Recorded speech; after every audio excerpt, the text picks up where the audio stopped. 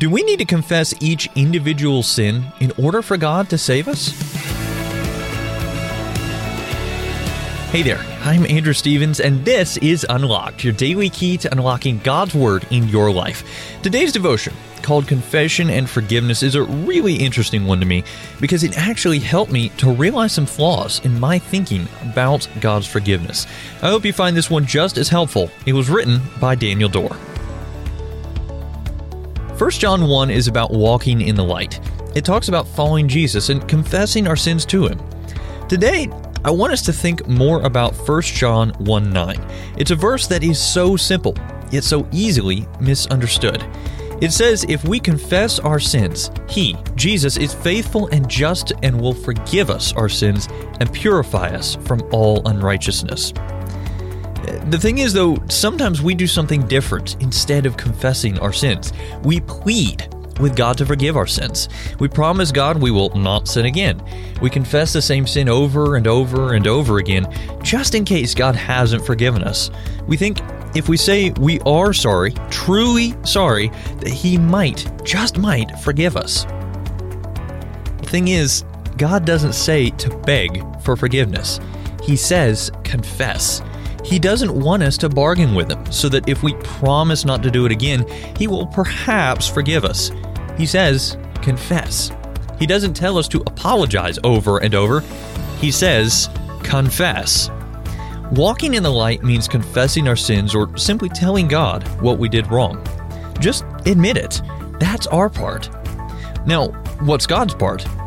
Well, as we can read, He is faithful and just and will forgive us our sins and purify us from all unrighteousness.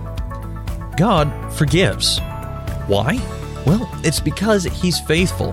He is just, and our faithful, just God has already paid the price for our sins through the cross. Once we put our trust in Jesus, His death and resurrection has made us holy before God, so we don't have to earn our salvation by pleading for forgiveness. Notice God not only forgives our sins, but also cleanses us. Because of Jesus' death and resurrection, we are clean and can freely walk with Him. So let's talk about this. What are some questions going through your mind right now? If we know Jesus through His death and resurrection, all of our sins, past, present, and future, are forgiven. How does this truth free you to follow Jesus with joy and gratitude? Do we need to confess each individual sin in order for God to save us?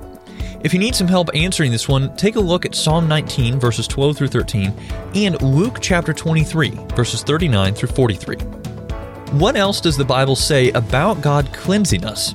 If you need some help answering this one, take a look at Isaiah 1:18 and Ephesians 5:25 through 27. Now, as you and I can read once again in 1 John 1:9, if we confess our sins, He is faithful and just and will forgive us our sins and purify us from all unrighteousness. Now, I'd encourage you to read in your Bible Romans chapter 13, verse 12, Ephesians 5, verse 8, and 1 John chapter 1, verses 5 through 9, especially the verse we just read, 1 John 1:9, to help keep God's Word alive in your life.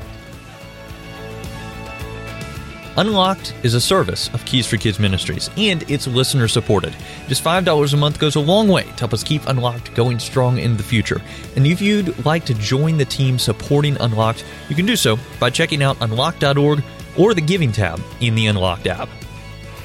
Now, be sure to check back tomorrow, because Emily is going to tell us about that book of Leviticus. But until then, I'm Andrew Stevens, encouraging you to live life unlocked, opening the door to God in your life.